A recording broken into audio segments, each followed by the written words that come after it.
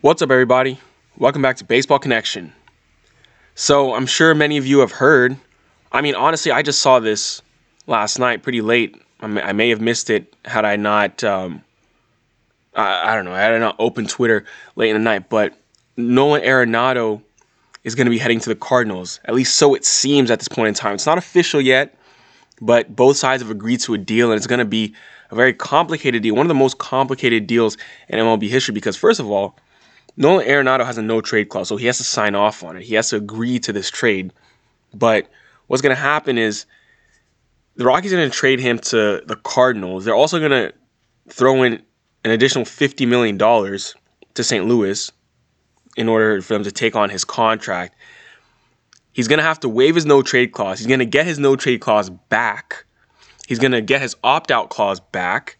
And he's going to get an additional $15 million tacked on his contract. I think it's because he's going to have to defer some money. It's going to be an additional year, so one more guaranteed year for $15 million tacked onto this contract. So it's a very weird circumstance. So it's really weird. So the initial contract was a 7-year, $234 million extension, but obviously that kind of got torn apart. It's basically getting restructured. He's still going to be able to opt out after 2021, and he'll also get another opt out after 2022, and he'll get his full no trade clause. So Nolan Arenado still is in the driver's seat here, because what's going to happen? He's going to go to St. Louis, okay, and if he doesn't like the situation there, he can just become a free agent. He can opt out, become a free agent, and sign with whoever he wants to. But will he do that? Who knows? Because he'd be leaving a lot of money on the table. But he'd have to have a very strong year in 2021 for him to take that gamble. Or he could just ride it out and collect his money. But, it's clear he wants to play for a contender, and the Rockies are definitely not a contender. He had made it clear he was disgruntled with the situation in Colorado over the past couple years. And, the Rockies are finally getting rid of him. And the thing is, no one even knows right now who the Rockies are getting back. This is just, it's not as up in the air as it was, the day before, whatever. This is agreed to, it's done.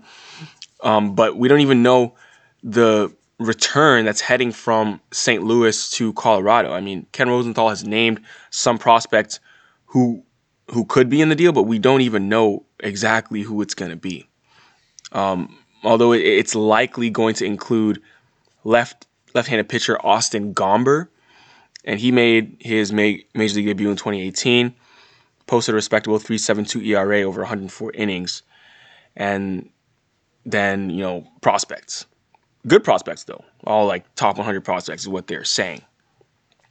Now with Arenado leaving, the question is now, are the Rockies going to trade Trevor Story as well? He's entering his contract year because he's going to be a free agent at the end of the season. So he'll also bring back a very sizable return in that trade, and he's one of the best shortstops in the game.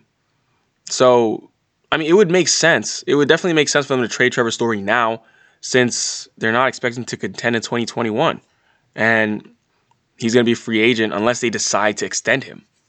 So that's interesting. They may as well just honestly go ahead and trade Trevor Story, in my opinion. That's what they should do. So that's what we know right now about this Arenado situation. But he's going to be going to the Cardinals. It's just not 100% confirmed.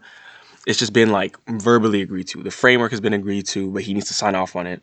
And if I'm Arenado, obviously, I'm going to sign off on that because I get out of Colorado, I go to a better team, a contending team, get all my opt-out clauses so I can still become a free agent and ring chase if I want to.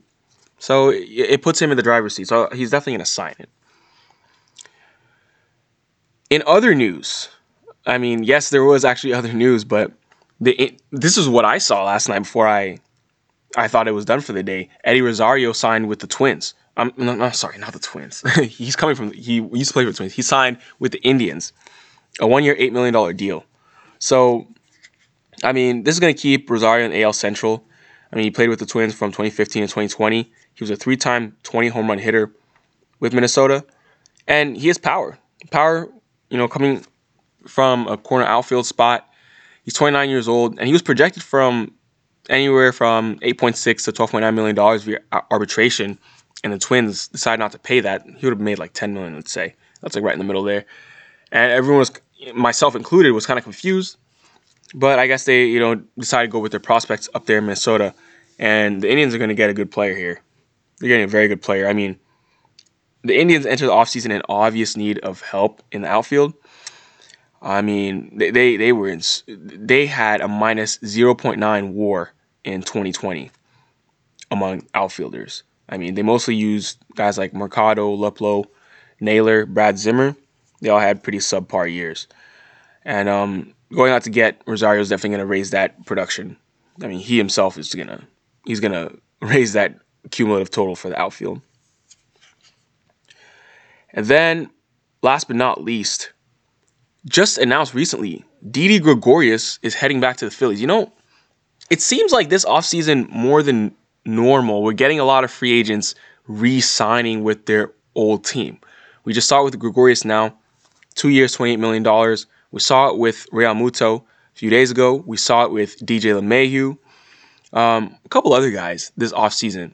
I mean, a couple guys who took the qualifying offer, Stroman and Gausman. But it's been a bit of a trend. I'm noticing that the players are just... Oh, yeah, Wainwright just did it. And, apparently the Cardinals are about to re-sign Yachty as well. They have an offer out to him, and he's going to sign it once he gets back done playing in the Caribbean Winter League.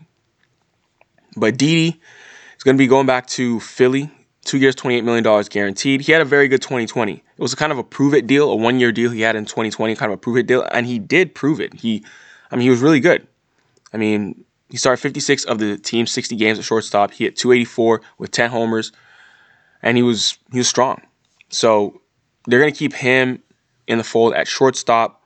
Gene Segura will be at second base, and then Scott Kingree's probably going to be on the bench because he struggled through a brutal 2020.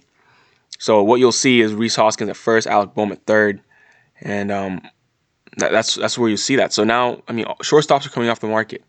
Simmons is off the market, Semion's off the market, Gregorius is off the market, and yeah, I mean, things are in full swing.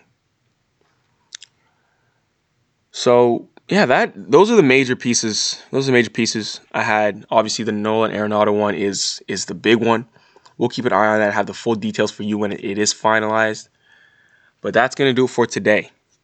If you enjoyed this, please share it with someone who'd be interested, and we'll see you next time on Baseball Connection.